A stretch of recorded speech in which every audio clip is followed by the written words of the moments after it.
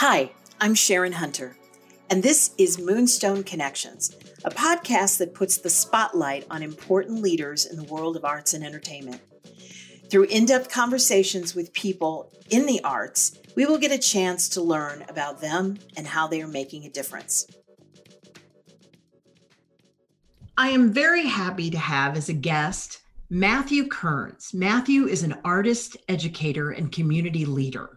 His artistic body of work is multidisciplinary, and some of his favorite projects that he's directed are Christmas Carol, Frost Nixon, The Talking Cure Speaks, Gay Fantasia. We'll have to ask him about that. Matthew is the producing executive director at St. Louis Fringe Festival and director of the Emerging Leaders Program and member relations for Focus St. Louis. He also owns an independent arts company named the Drama Club St. Louis. He was honored to be named one of the 2020 Diverse Business Leaders by the St. Louis Business Journal last year for his work with St. Louis Fringe. As I said, he is a director, he's an educator, he's taught in different schools across the nation. His students have gone on to careers in Broadway shows, TV, motion pictures. He was also awarded the Creative Ticket National School of Distinction Award from the John F. Kennedy Center's Alliance for the Arts Education Network. A very, very interesting and exciting person to speak with. I'm so glad to have you, Matthew, on the Moonstone Connections podcast. Thank you so much for having me. It's such a pleasure to be here, and I'm so glad to get to talk to you. We haven't seen each other in so long. You all aren't seeing us, but we're seeing each other. Yes. And we're talking, and it's just lovely. I know we haven't seen each other due to the pandemic, and it's made it hard for everybody to have that, that connection that we all want to have, and we can't have it physically, but at least there's Zoom. Thank goodness for it. If only I bought stock in it a year ago. No, you and me both, right? Oh my goodness. Well, let's go back and let's talk, because usually I start this out because I really want to get an idea of you and how you began, your childhood, where you grew up, what was that like, and were your family members involved in theater? So humble beginnings in Florissant, Missouri, somewhere between Florissant and Ferguson. I'm a NoCo kid. Half of my family lived in Ferguson, the other half lived in Florissant. We ended up living in my grandparents, the Kearns grandparents had a house built to Malamphy Court. Oh, back in the way back. Yeah, I know, right? Know that area. And they sold it to my mom and dad, and I grew up in my grandparents' house. So I grew up there, and they moved to a different house, and pretty standard issue North County upbringing. I was a Catholic school kid. I played soccer very poorly, to the point where I didn't play anymore. I played baseball. And I played that okay. I would probably be the best sport I ever got into until my later years, when more like yoga and marathon running came along. I was much better at those. And then I got to high school. I discovered theater in the fifth grade. Yes, I was in the school Christmas pageant. And I got to be the lead. And it was probably one of the defining moments of my life. My parents were not in theater. My mother is from what I call a plumbing dynasty. Mm-hmm. My grandfather was a plumber. He owned a very famous plumbing parts store. My mother works for a plumber now, or she's retired now, but she did, and as an office manager. And my father was a truck driver. So a kid on the stage was completely new to them. Oh, I see. Yeah. And I remember being on that stage in the fifth grade. I'll never forget it because it's an image that's burned in my head. But I'm saying stage. So it's like those plastic pushed together stages. Sure, of course. We had a paper backdrop and floodlights in the school cafeteria. And I thought to myself, this is what I want to do. Other people want to be doctors and lawyers. Not me. I want to do this. I agree with you. I had the same I had the same upbringing. I got that theater bite in third grade when our teacher had us memorize the entire Cat Stevens album that had Morning is Broken and Day by Day. So we did for Easter, the whole apostles and Jesus. And I was an apostle and I wanted to be Jesus. So that's when I knew that I needed to be leads in things. I'm sure you had the same feeling. I mean, an apostle's great, but when you really want to be the star, exactly, you gotta do it. It's that, what would Jesus do? It's, well, what would Sharon do to be Jesus? Right. Exactly. You see what I'm saying? I certainly. Exactly. So I got to high school. I found the drama club. I was fortunate to have my first mentor when I was young. His name was Mr. Jim Grummick, and he is now gone. I know. He's directed me in my senior play at high school. So did you go to Mercy High School? I went to Rosary. Oh, you went to Rosary. So I went to Aquinas. Oh, yes. Yeah. I mean, it's... Which has now merged with Rosary, and it's Mercy, Aquinas, Rosary became the Trinity High School. Oh, right. They're Trinity. You're right. I was like, they're gone. No, they're Trinity. Yeah. You're right. And they're in Rosary's old building. So, they're not on my campus anymore. My campus is Christian school now. Oh my God, how much I adored Jim Grummick.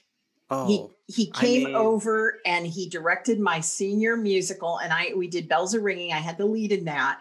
And his son found the card that I had given him with flowers and gave it back to me when he passed. That's so I'd very have it. Sweet. Yeah, he was something special.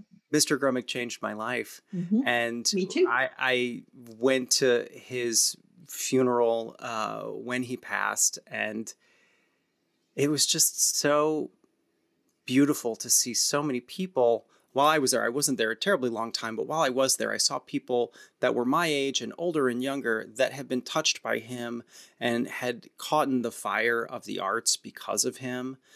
And that is like the biggest compliment of a life lived, is how many people say, thank you for giving me this and showing me this. No matter if, and I used to say this to kids that I taught all the time, no matter if you end up being a patron of the arts, or you end up being a celebrity, or you end up not doing anything in them, but respecting them, you walk away with the knowledge of how important this is in our world and in our society. And that's what Mr. Grummick did for me, for sure. And for many, many others too. And his sons have gone on, and his grandsons. Yeah, Tim and Robbie. Yeah, totally. A couple of years ago, when I went back and Dan too. Dan is the principal of Trinity High School, I think. So I went back to do their alumni musical, and Tim directed it. And Jim came in several times to watch the rehearsals. And I would sit and talk to him and say, I wouldn't be here without you. I wouldn't, and I was so glad that I got a chance to talk to him and spend some time before, it's your mentors that make the difference in your life. And yes.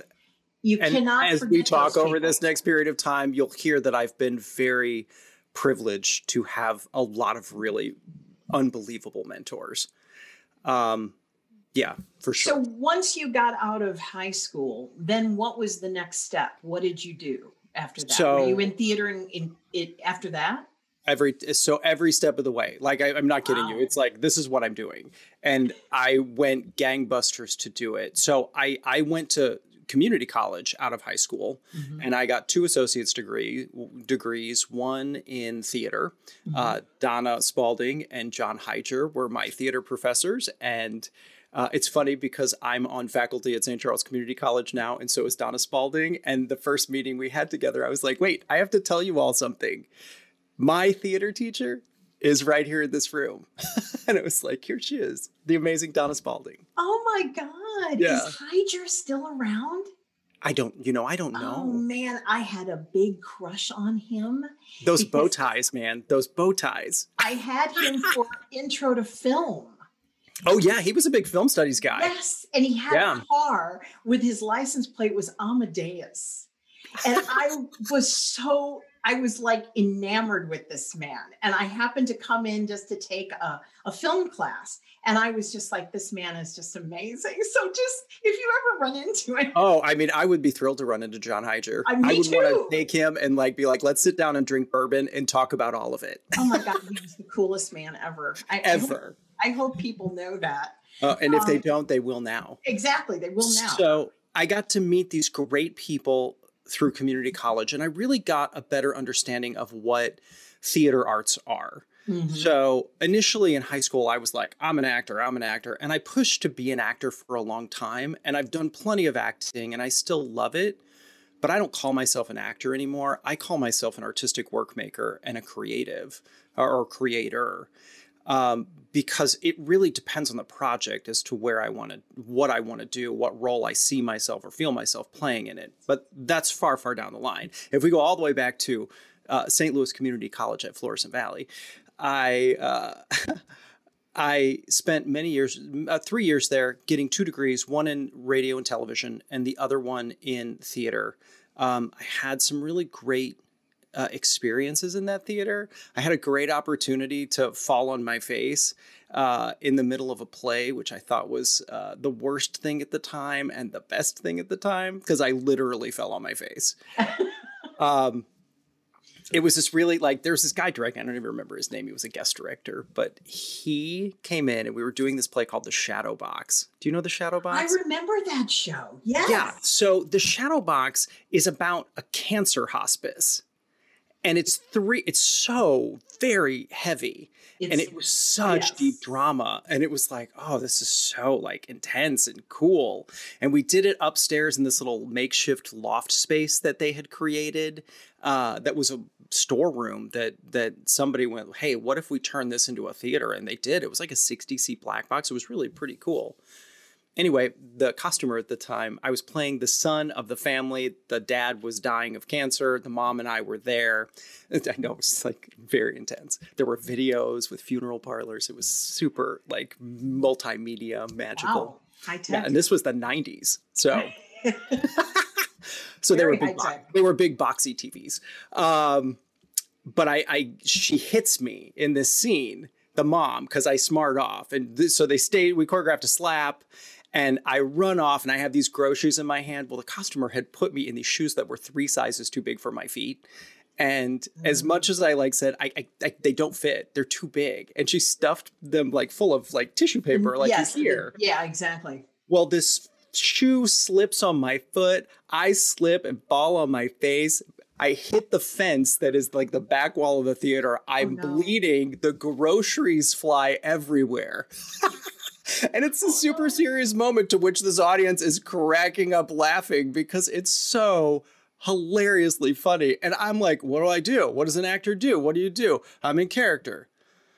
Get the groceries and pick them up and huff off. And that's what I did. And we stitched my little face up with a Band-Aid and I went back on 2 scenes later. That was the best way to do it. What else can you do? I mean, if you fall, then you got to get back up and act like, oh, well, in character, I just fell and I'm really, I'm upset. Yeah. People fall in life. That's the way it goes. So once you got out of college, what was the next step for you? Did you stay in St. Louis? I did not. So I spent my 2 years at Flow, and then I left and went to Eastern New Mexico University to finish my undergraduate degree. Wow. And I got a BFA in performance theater and acting. Sure. And when I left ENMU, I came back here for a year, and I worked actually for WIBV that turned into KTRS. And I was there during that transition, and I was doing morning drive board operating for Bill Wilkerson, who's now gone, and Wendy Weiss, and then for John Carney. And after a year, I was like, this is not what my calling is. I want to be on the stage. I got to go. So I started doing research. I looked into LA. I wasn't really ready to do TV or film. That wasn't really what was calling me. Mm-hmm. I looked into New York, and to be perfectly honest, New York was very scary to me. It's very big. It was very far away from home, and I was still so young. Mm-hmm. And I also looked at Seattle because Seattle had this fringe scene that I had heard about and been reading about and following. And I went and I investigated it, and it just didn't feel like that was going to be the right fit. Mm-hmm. And somehow I landed in Chicago. Oh. And so I moved to Chicago and I started working there. I mean, instantly, because there was this beautiful storefront theater movement that didn't matter the size, the shape, the spectrum, the cash flow, any of the things that you think about. What mattered was they were all making art, and it was literally in every neighborhood on every other block. And it was so exciting to be a part of. Mm-hmm. So I moved there in January, the greatest time ever to move to Chicago, Illinois. I was just going to say, it's a little cold. It was insane. Yeah. And it was pouring snow when we were trying to move into this apartment. Terrific. Yeah. And I was doing temp work, and then I talked to a friend of mine, and I was like, I don't know how to get involved. And they were like, make a phone call, because that's what you had to do back then, because there wasn't email or things of that nature. Exactly. So I did. I called About Face Theater, which was what Eric Rosen and Kyle Hall had started. And they were products of Northwestern, and they had started this gay and lesbian theater, this LGBTQIA plus theater in Chicago at the very amazing and historical Hull House, which is now gone, the Jane Addams Center. And I showed up and was like, hey, put me to work. And they were like, what? Yes. Okay. You want to be put to work? Great. So I started working for the About Face friends, and so I think I did 5 shows there, which I guess when you look at theater time, it's probably like, a year and a half thereabouts. Mm-hmm. And just about then they had remounted Dream Boy, which is one of Eric's adaptations of Jim Grimsley's book. And I got to meet Ted Hurl. And Ted Hurl, do you know Ted Hurl? Uh-huh. Oh my gosh, we're going to know a million people in common. We are. So Teddy and I were working on the show together. I was assistant stage managing, and he was in the show. He was playing the dad, which I think he had originated the role, if my memory serves correctly, because this was the 3rd time they had done the show. And we were talking in the green room one day, and he's like, what do you want to do? And I was like, well, I want to be in the theater, but I really feel like I want to teach. I have that calling. And he's like, what do you want to teach, math? I'm like, no, I want to teach theater. I mean, if you know Ted, you know how smart alecky he is. And he was just like, he rolled his eyes at me and he went, okay, thank you. I'll think about that. And 2 days later, he came back to me. We were at rehearsal and he goes, look, you're young, you don't know anything. And I'm pretty sure everyone in the city wants a job here at this place, but I've put in a word for you, and you're going to call this number, and you're going to talk to a woman named Mary Ellen McGarry, who's probably not going to hire you to teach a class in the theater department at the Chicago Academy for the Arts. It's like, okay. Thank you, I think. Yeah, really. Thank you, I think. And so I called Mary Ellen. She had me meet her at the Chicago Cultural Center. Mm-hmm. She was the department chair at the time. Mm-hmm. And I met her there, and we sat on the steps of the top floor right outside of it. And she asked me 3 questions. And the last thing she said to me is, are you sure you want to be in this stupid business? And I said, well, I think it's too late for that now. And she said, okay, then welcome aboard. And I taught a class, and then I taught 3 classes, and then I was full time. And then the enrollment dipped. And so they had to let the youngest person go. So essentially I got fired because they didn't have the enrollment to keep me. And then in the middle of that year, the head of school at the time, Frank Mastari, calls me and says, I've decided to reorganize the program.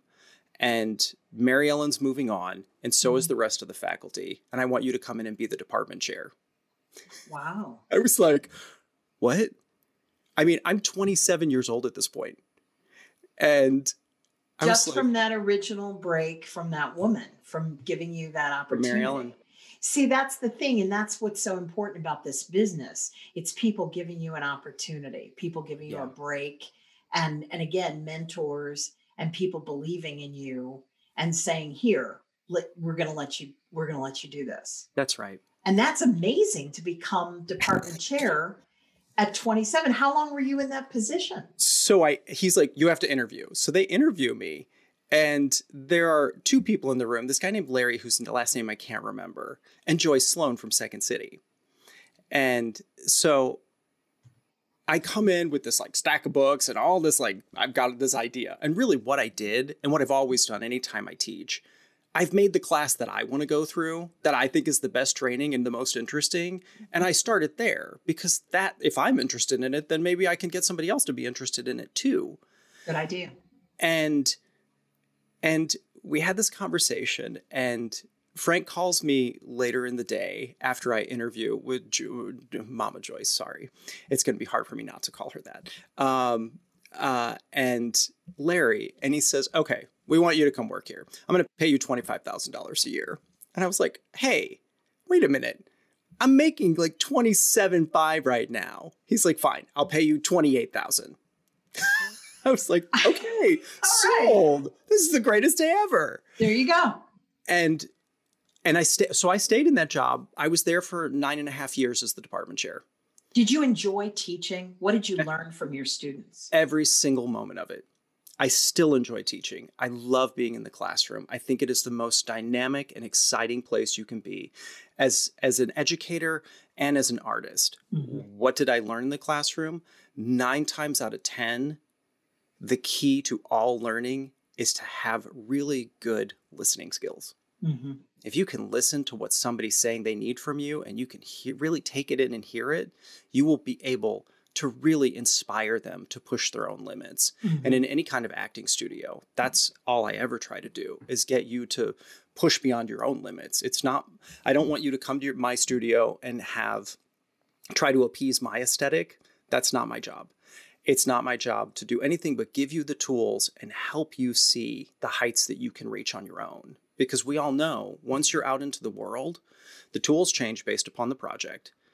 And the interpretation is expressly up to you. And there's no one else there in those auditions except you coming to the table with what you think is the best opportunity to see you for the work that you're trying to get. Have the students changed since you began? Have theater students changed? Are their needs different? Are they different? Yes, of course. I think I would be remiss if I said no. Notice my oldest students are probably getting close to 36, 37 years old. Wow. Yeah. So I think that there's always some common denominators. And the thing that's common is the fire in their belly. Right. I'm going to do this. And I know that because I have it. Mm-hmm. And so that is common. The things that have changed is how we learn. There's a lot more of, for me, what I feel is less like teacher-student, and it's more just a collaborative effort. Mm-hmm. That's what I've seen in classroom training. And I've also started to understand that students are so much more worldly on their own. They already have those techniques because we have the internet. They just go look them up. They're like, all right, I already know about the viewpoints. I already know about this, and this. So I understand that they have a base knowledge long before I've ever met them. Or if I don't have it, the day that I tell them about it, they'll have it 2 days later. Right. Or 20 minutes after the class. Right. They're quicker now. And they're the access to information is so much faster. So and they know more. Yep, totally. And it's such a benefit because the truth of the matter is giving them the base information takes a lot of time. They get the base understanding. You start playing with it. I believe that any kind of artist studio is a full contact sport, right? You're not in there to book learn. You're in there to be in the game.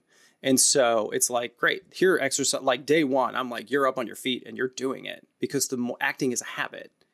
And if you can get in the habit of it, you can get good at it really quick because accessing those emotions is hard.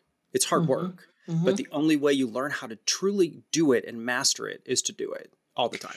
Do you teach now through your company that you have, the drama club? I do. STL? Is that I'll take private students here and there. Mm-hmm. Yes, I teach very selectively. My drama club, what it will do is it will go into schools that we identify as low income, and we find people to essentially pay for the teachers to come in and cover the cost of them giving access to kiddos to have arts training and after school theater programming that wouldn't get it otherwise. Right. I was doing that with Chitana before she retired, Cecilia Nadal, who was wonderful. I went into Carver Elementary and I taught there for a year out of her company. So, and then I taught the students out of her teenage students out of her company also through the library. And I enjoyed it. It was wonderful because you get a whole different feel about, kids from all over and what they're dealing with in their lives, but then what you can bring to them through theater and through the arts.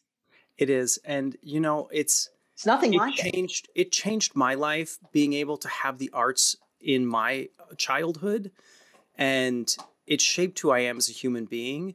So if I can give that gift to somebody else when it was given to me, that's what I want to try to do.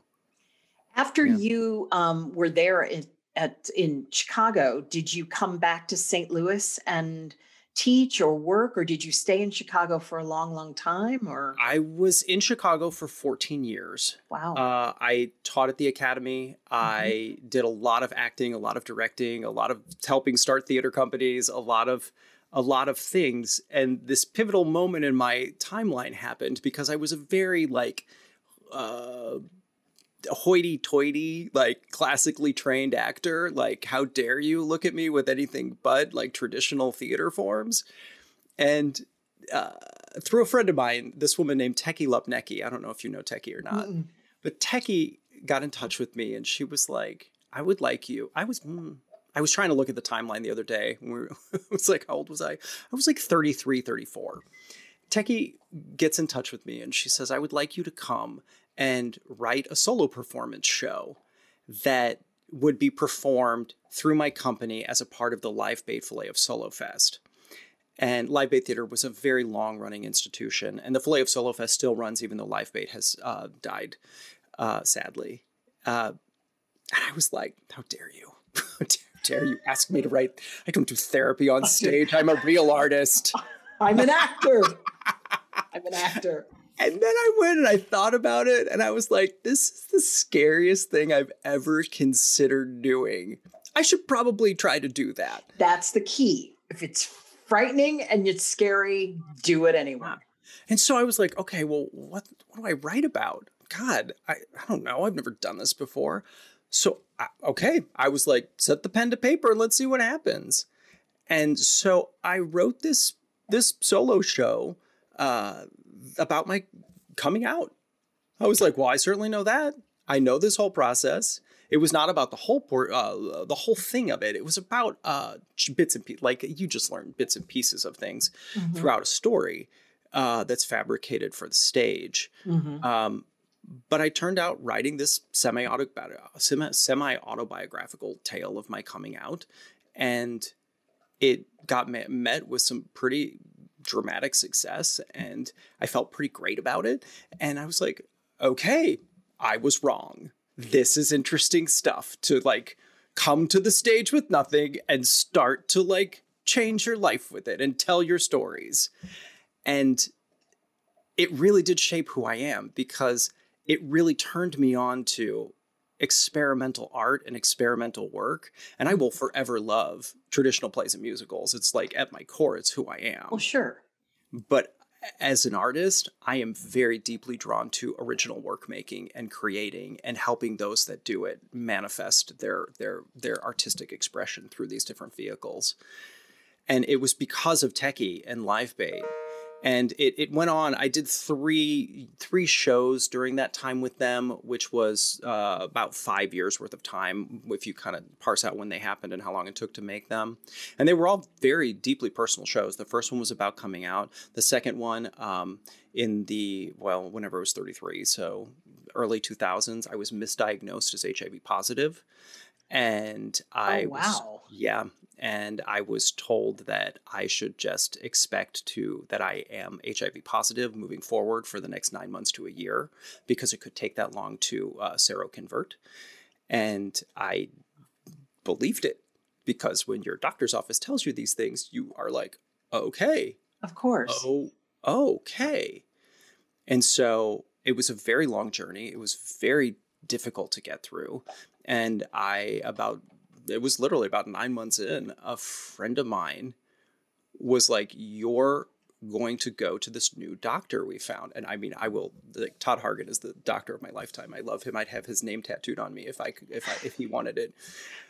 But it was fascinating, because I went in, I was deeply depressed. I was very upset. It was not a time where you were it was barely a time is what I want to say, where they were just really, people were starting to live with HIV, but there was still a very deep stigma about it. It was still, the drugs were still very tricky.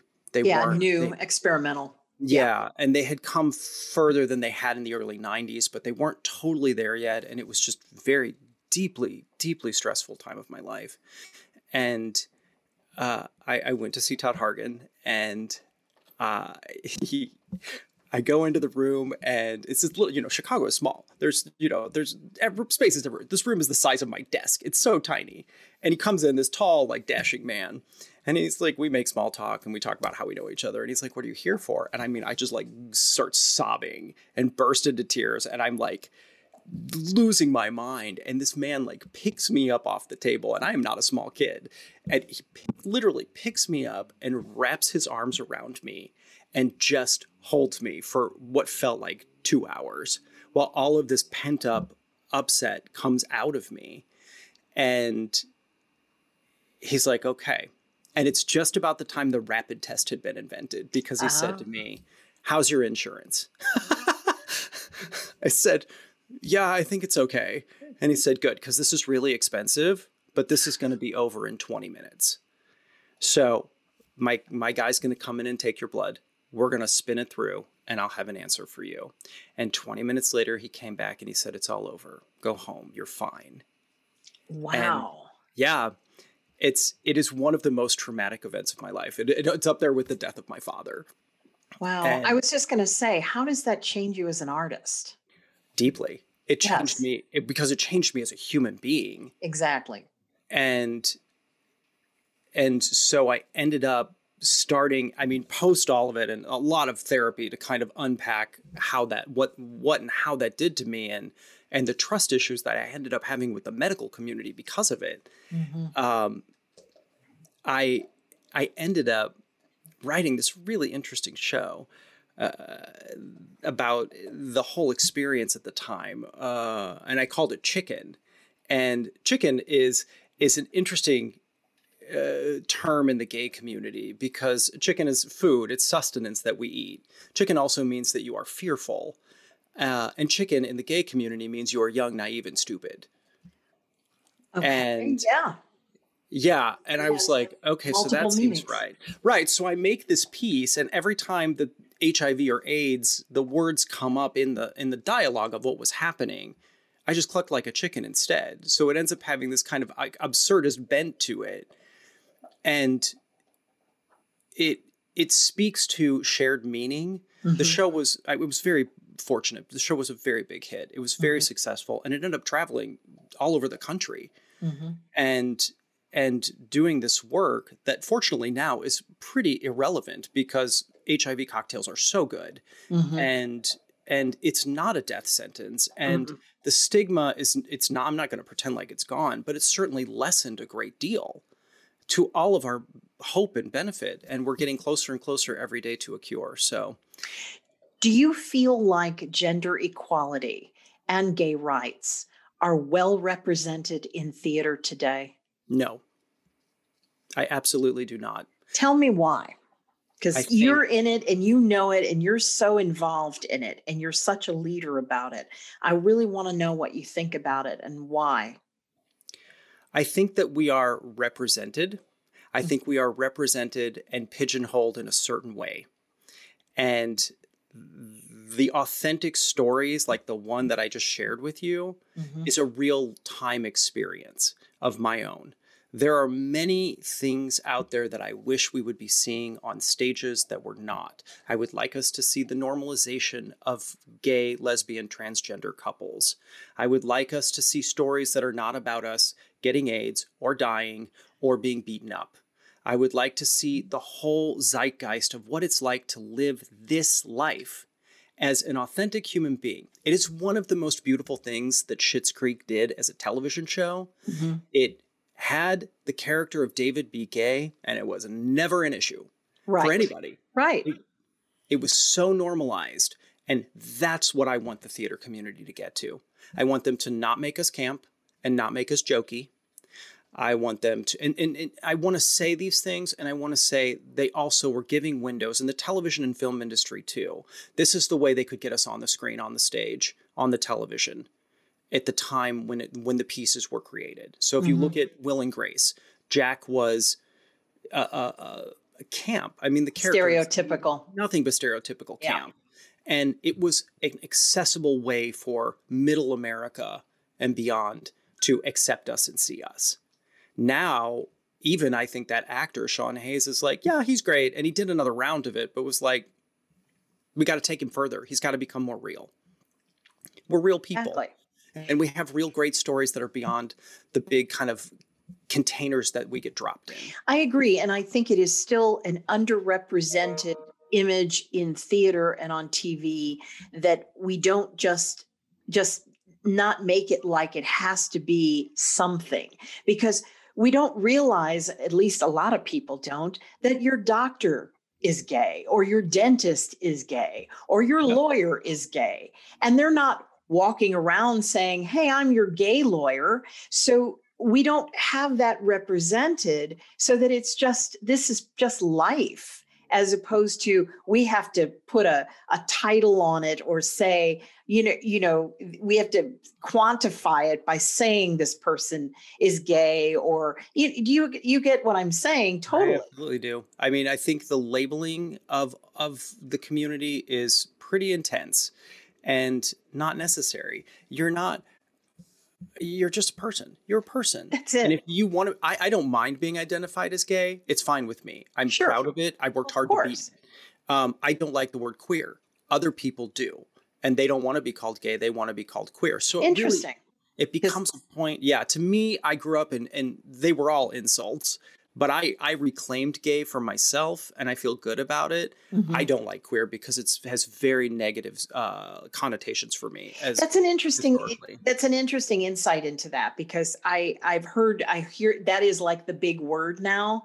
But I grew up in the same way that you did, where there were words that were derogatory. Yeah, that was one of them, and I feel a little, when I hear that, because I don't like to think of any people in a derogatory sense, just as much as we've talked so much over the last year about Black Lives Matter and how we are trying to make strides in that.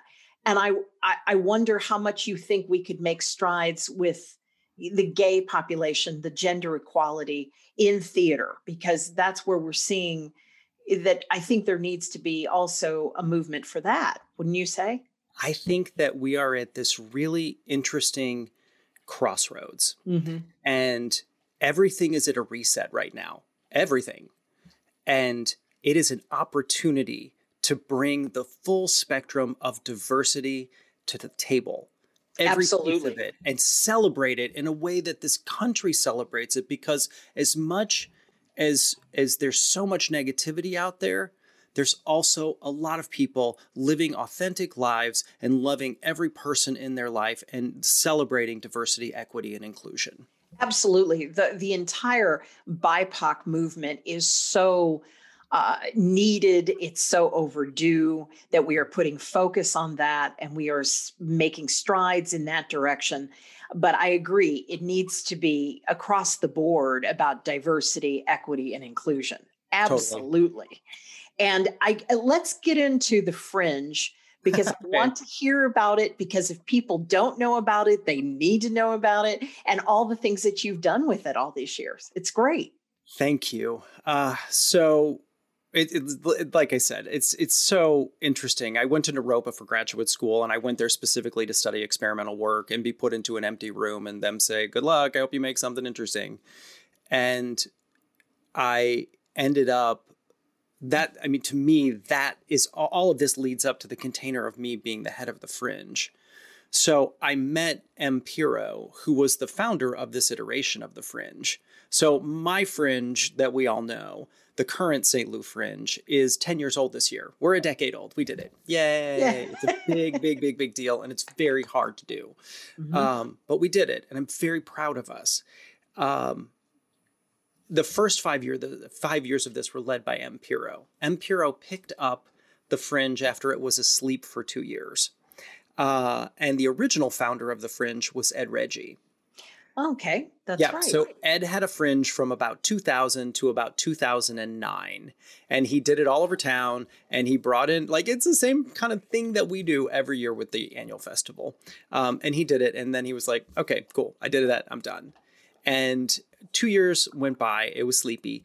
And Em went to Ed, as the story goes, and said, I would like to resurrect this. Is that okay with you? And he was like, you have my blessing.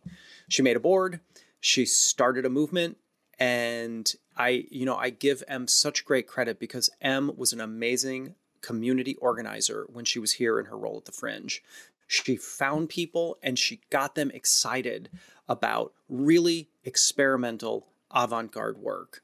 And then started to shift away from those terms because she was like, and she said this to me at one point, people don't like those terms. They get scared of them. So we call them independent artists. I was just going to say, that's important to explain to people what exactly it is, what you do, and what kind of theater it is. Because, people hear Fringe and they, what is that? Right. So the reality of it is it has its roots in theater. Mm-hmm. It started in Edinburgh, Scotland, where the Edinburgh Theatre Festival. Well, at some point, about 75, 76 years ago now, there were a group of artists that had brought work to the Edinburgh Theatre Festival, and they were told their work wasn't good enough to be in it. Right. So they said, okay, fine.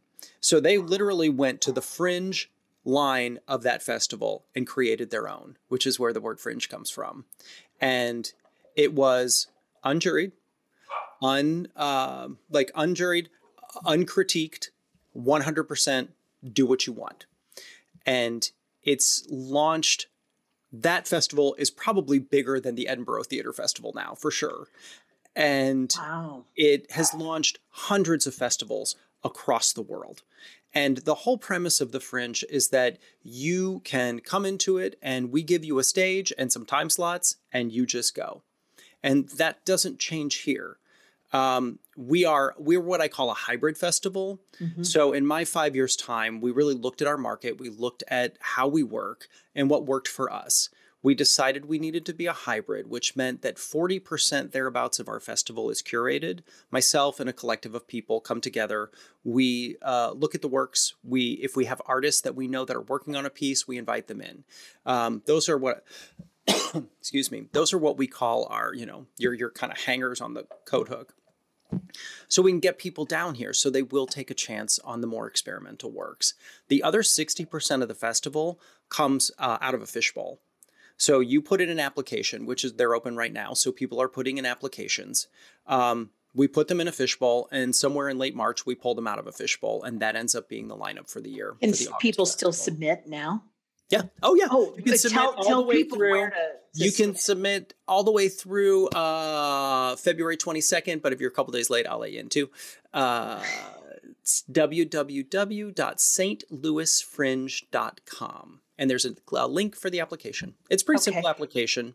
That's good. We are multidisciplinary, which means it can be any of the arts. And we used to say we're performative arts, but really we have some visual arts in there too every year, which I love. I want that to be the case. And it's your vision, your dream, and your words. The only things that we say no to are hate speech. If it's hate speech or it crosses over into a place where it is taking a turn of any kind of discrimination, then I put my foot down. But otherwise, the world is your oyster. And we have seen everything from opera to solo performances to burlesque shows to multimedia Jackson Pollock scream fests. Oh, there you go. It's amazing. That's the now that I want to tell you that Jackson Pollock Scream Fest spent 2 years workshopping at our festival and then moved to off-Broadway. Oh, well, see? You see? Mm-hmm. You got to do something exciting, right? Totally. That's how you get the attention. How long does the Fringe Festival last? Like how many days, or is it? So that's an interesting question. We were a 2-week festival, and then we were a 1-week festival. And now, as of last year, for our first digital festival, which we can probably talk about at some point, we became 14 days. And this year, as we're going to be a hybrid festival, we'll continue to be 14 days. Wow. Yeah. Wow. That was what I was going to ask you, is how has the pandemic affected, the Fringe? But again, everything's gone virtual. It was very scary at first. So I have some very dear friends in California, and Gary is a doctor.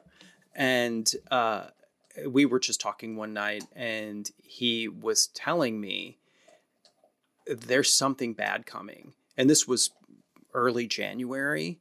Something bad is coming, and you have to get prepared for it. And of course, at the time, you're like, what are you talking about? Right. I mean, we'd never heard of anything like this. Right. And of course, you're like, we had SARS. We're fine. Right.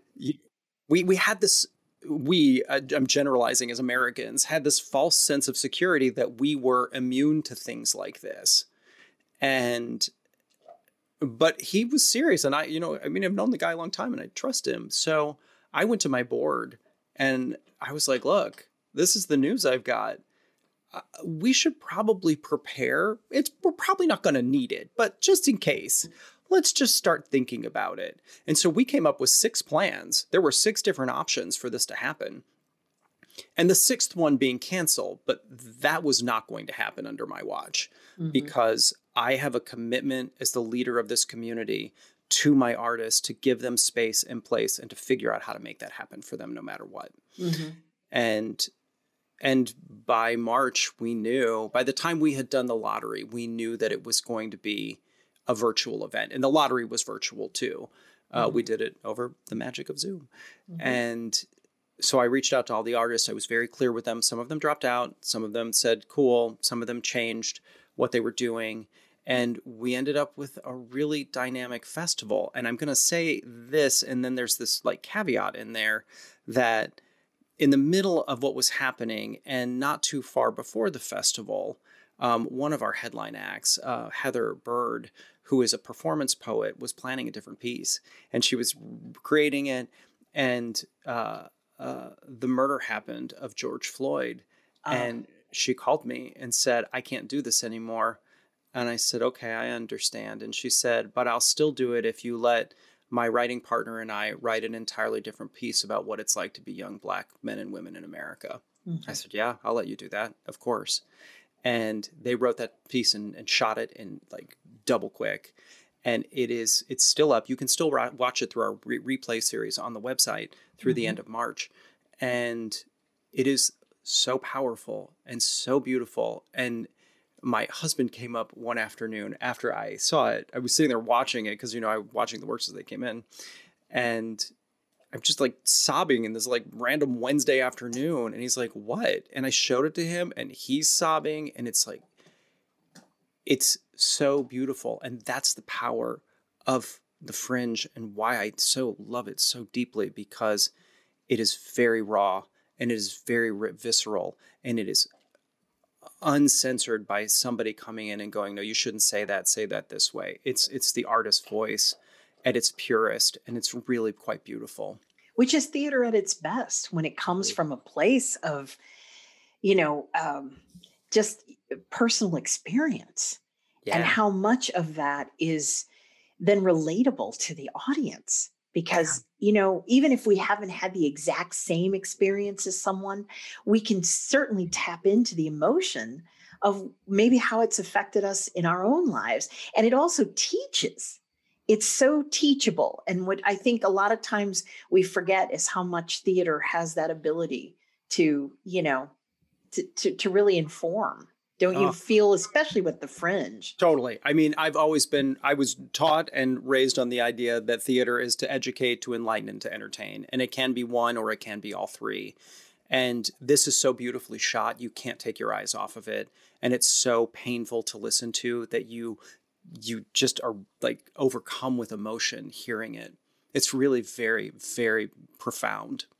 Well, I hope everyone goes to the website and looks at all of the things that you have to Totally. offer, and Yeah. also starts thinking about writing about their own experiences or sending things into you. I think it's Yes. important if you have a voice, then put it to paper and or get up and start, using that. I mean, it's a powerful tool, especially in the day and age that we are in now, where it's really important for people to have a voice and to express the things that they're going through in their lives.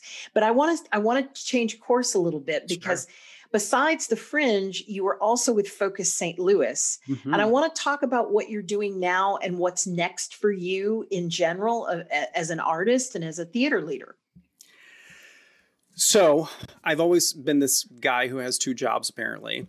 I know. I'm the same. Is it a North County thing? I think I was just taught to hustle when I was young, and I'm like, okay, that's what I'll do. Is it a Catholic thing? I mean, Yeah, what is right. it? It's like, how many jobs can I have? I'm with you. I've always had two. When I was at the academy, I taught at Loyola for years at the same time. I mean, I've always had two jobs, so it's never been like I haven't. It's ingrained. And I don't feel useful if I'm only doing one I'm job. the same way. I What feel like is that? what is all this time? I should be doing something. Are you also a Scorpio? Totally. See, Yes. so am I. Oh my gosh, when's your birthday? November 14th. I'm November 15th. Oh my goodness. That's what it is. I can spot a Scorpio. there it I is. can spot him. Okay, good. Well, there you go. See, Yeah. we're 3 for 3. There it is. Yes. So I had this great opportunity to move over to Focus St. Louis, which, if you Yes. don't know, it's a leadership organization that's been around 20 some odd years as Focus, and then Confluence before that and LSL before that. So really it's been around since like 76. And we have a very simple mission. We educate leaders in the region, we connect leaders in the region, and we facilitate important conversations as a neutral convener for the region. Wow. And these are all three things that are very much in my wheelhouse. And when there was talk of me coming over and talk of me starting with member relations, which is what I started with, I was planning thought leadership events, which I love to do. I am so interested in breaking down the walls of how we look at the arts. So I can see it on the stage. I can see it in experimental form. And I also was like, okay, let's see how we can make events in like theatrical events in thought leadership mode and put that to the test through panel discussions and through leadership dinners and through all of these interesting ways to gather people, because I am fascinated with the art of gathering. So, I mean, I'm not kidding you. Here, I'm going to show you this. It's literally sitting on my desk because I'm reading this book right now. If you don't have this book, it's called The Art of Gathering: How We Meet and Why It Matters. And Well, I need to order that on Amazon right now. Yes, it's so good. One swipe, baby. Right. Why didn't I buy stock in Amazon? What is that happening? Oh my, that's all I do. Yeah, The this truck is the mistake parked in we my- made. We should have been stockbrokers. That truck is here every single day. I That's know. all I do. Yes. So the art of gathering. So we gather people, and then just in the past, not a couple of months, we decided we were going to do some reshuffling. So I'm still in charge of member relations, but now I'm also the program director for our Emerging Leaders program, which is our 22 to 35-year-olds. And Wow. I have a lot of experience teaching young people for many, many years. And it's this great ability to connect them to the leaders of the region and get to have conversations and get them in conversation with each other, because I think our young community is the saving grace to this place. I think that they are going to come to the table, and they are coming to the table and saying, I want this, we need this, move this direction. And it's going to make us stronger than we are. I mean, think about the exciting new company that Jason is working on, Jason Hall, and how that conversation is already starting to pivot us in a new direction. And we can just go further with our young leaders. And I believe in them so much. And I believe in the work of Focus. So we're a neutral convener. We don't take a position on anything except for race. We believe that there should be diversity, equity, and inclusion at all levels, at all times.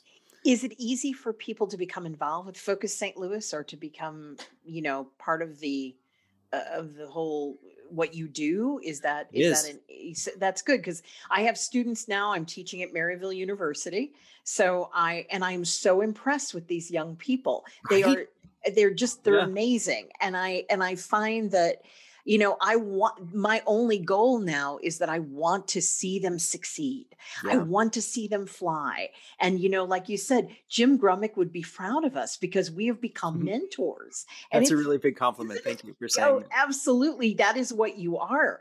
That is what you are, Matthew. And I mean, Thank you. talking about the things that you're doing, the effect that you're having on young people today who are going to go on and become leaders tomorrow, that's what you're doing. So it's a big thing.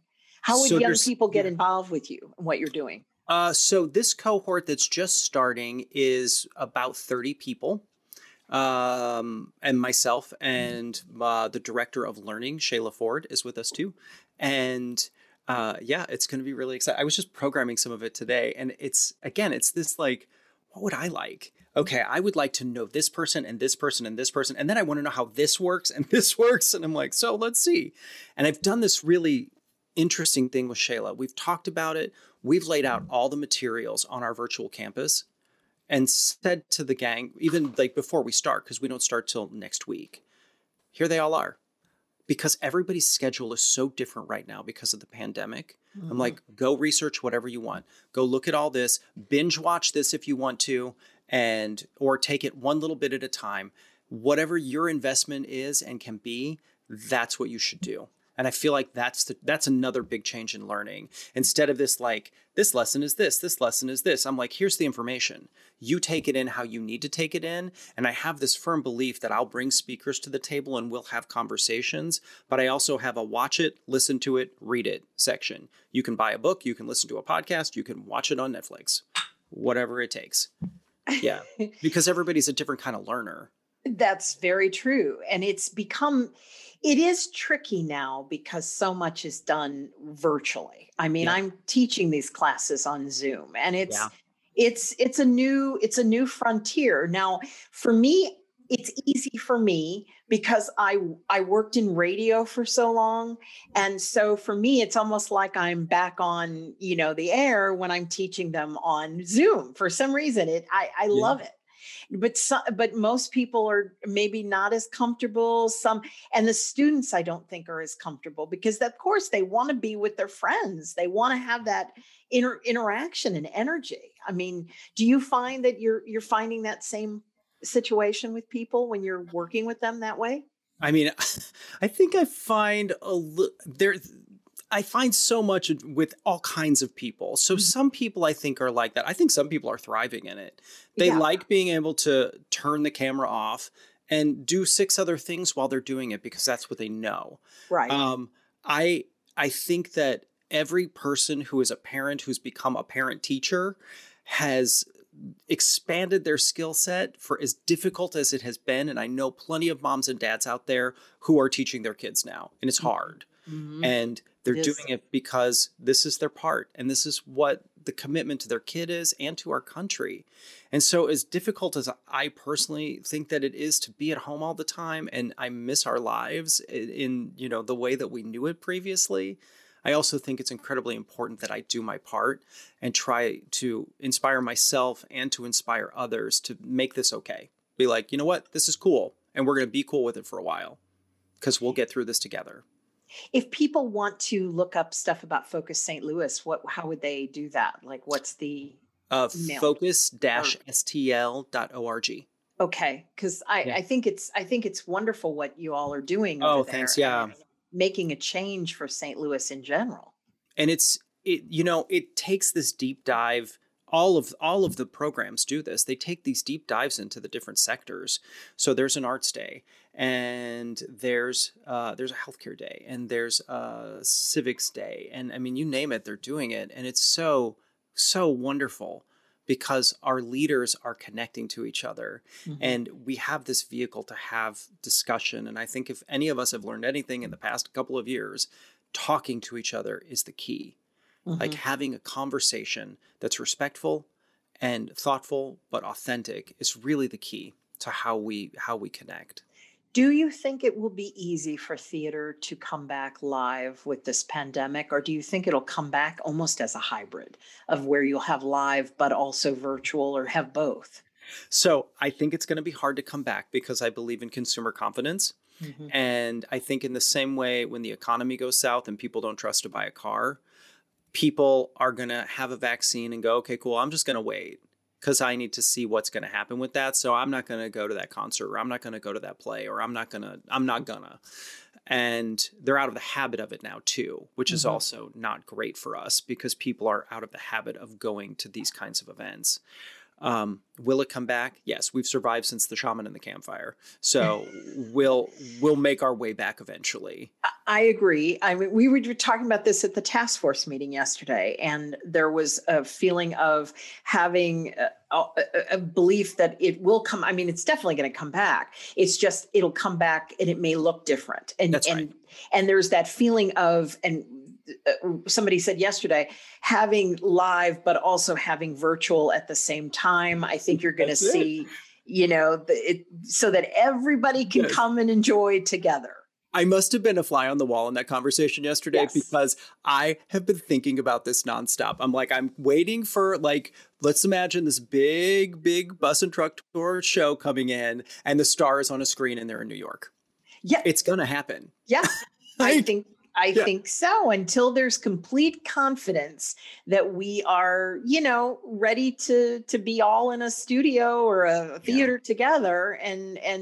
But I do believe, I mean, even with the vaccines, we'll still have to be masked. I mean, we'll still have to have, for sure. Distance. I think that's understood by everyone. It's just how it's going to look. And is it financially viable for everybody to have a small audience? I'm proud to be, we the Fringe are one of the original residents of the Kranzberg Arts Foundation. Right. And it's a great honor to be a part. We love Ken and Nancy, and we definitely love Chris Hansen and what he's done, what they've done as a collective. But he's been working very hard to to prepare us all for this, for the returning. Absolutely. With the Missouri Arts Council. I mean, they've done an amazing job of getting everything up to speed and making sure that they take into account all the safety measures and procedures about the venues. Yeah. They've been at the forefront, and it's amazing. And I have no qualms about going back to a theater. And I think a lot of people are, they want to be back. I do. I'm not ready to go back. Oh, I listened to a radio show the other day. I think it was an NPR interview. And this person who was being interviewed said, I want you to close your eyes right now, and I want you to imagine yourself in the biggest packed house of a concert venue right now. Can you do it? And he stopped, and I was like, whoa, I haven't thought about that in so long. And he said, we've all been traumatized. Every one of us have trauma, and we're going to have to take our time and figure out how to work through that trauma. And it's going to be different for every person. I think that's true. I mean, I don't think I've ever really given myself a moment to close my eyes and really think about it. I mean, I wouldn't mind, I think, maybe entertaining the thought. And I know that when they've done the surveys, a lot of people have said they really want to be back, with a live audience. But then again, there's a lot of people that are just not ready, and that should be honored. That's why I think that it has to be a hybrid situation as we go forward. And so we're planning the festival this year. We'll have virtual components again. And frankly, we'll have virtual components moving on because much like when, paint was invented, this new invention is never going away. And so there will always be a spot for it in the zeitgeist. Like paint. Yeah. It's like paint. Zoom is paint. That's a great analogy. But we're also are you going to have people at all in the audience? We're going to do a couple with Kranzberg Arts Foundation. We're going to do a couple of outdoor venues. Okay. So we've committed to being outside, and like you said, between the Missouri Arts Council and the Kranzberg Arts Foundation and the others who are on that task force, and yourself who started the task force, everybody working together. It's going to be a nice, safe experience, and it's going to be It's going to be really powerful, and it's going to be really emotional and hard, and really hopefully joyful, because we'll be past a very dark time of our existence. None of us who are alive right now will ever forget this period of time that we've lived through. Never. This is the hardest thing that I think the majority of people have gone through. I mean, even my mom, and she's very wise. She said, even when we were going through world wars, she said, even when we were going through the most difficult times ever, we had theater that we could go to. We had movies we could go to. We could go out to dinner. She said, and for that time period, you were with other people and you felt community and safe and joy, and you'd laugh together and you'd be all in a room. And she said, but this year we haven't had any of that. That's right. So this is, I hate to use the word unprecedented, but it really is. It's totally different. It is.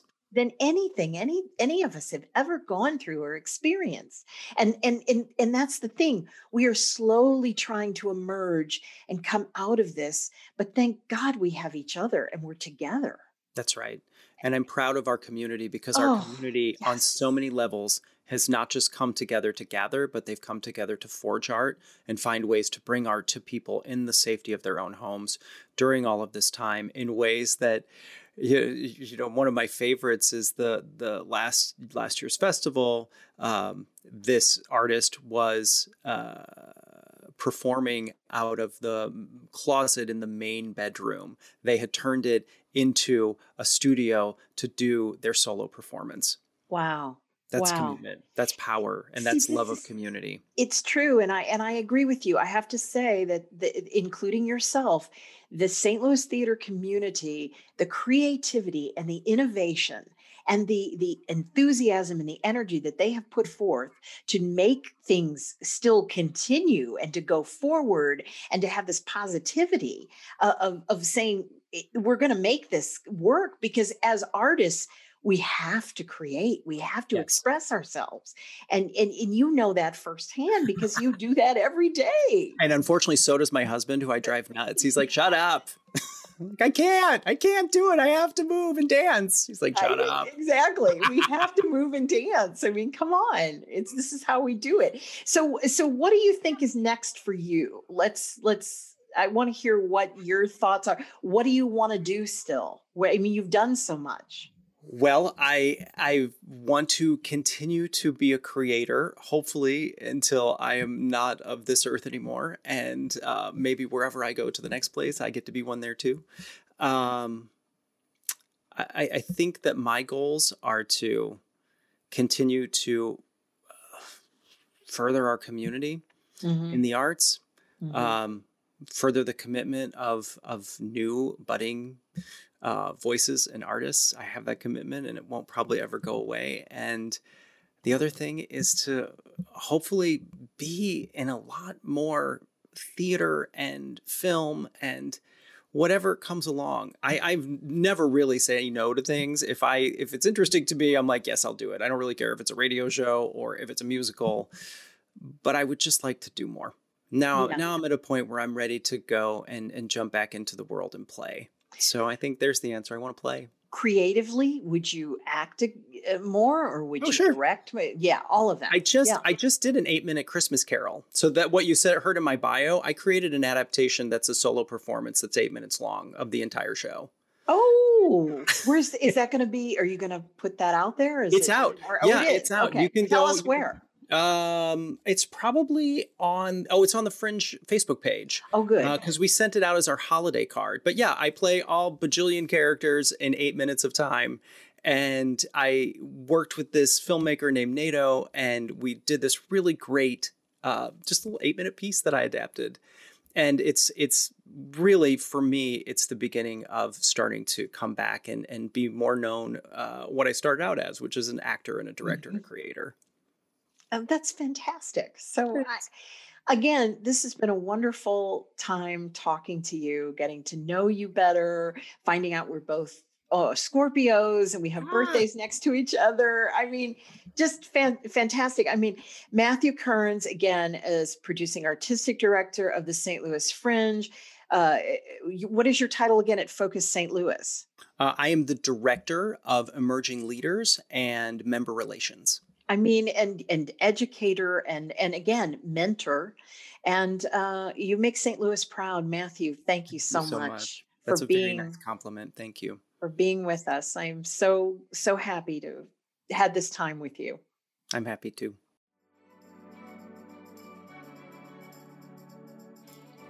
Well, that's our show. Thank you for joining me. Be well, be safe, and be good to each other. I'm Sharon Hunter. Until next time on Moonstone Connections.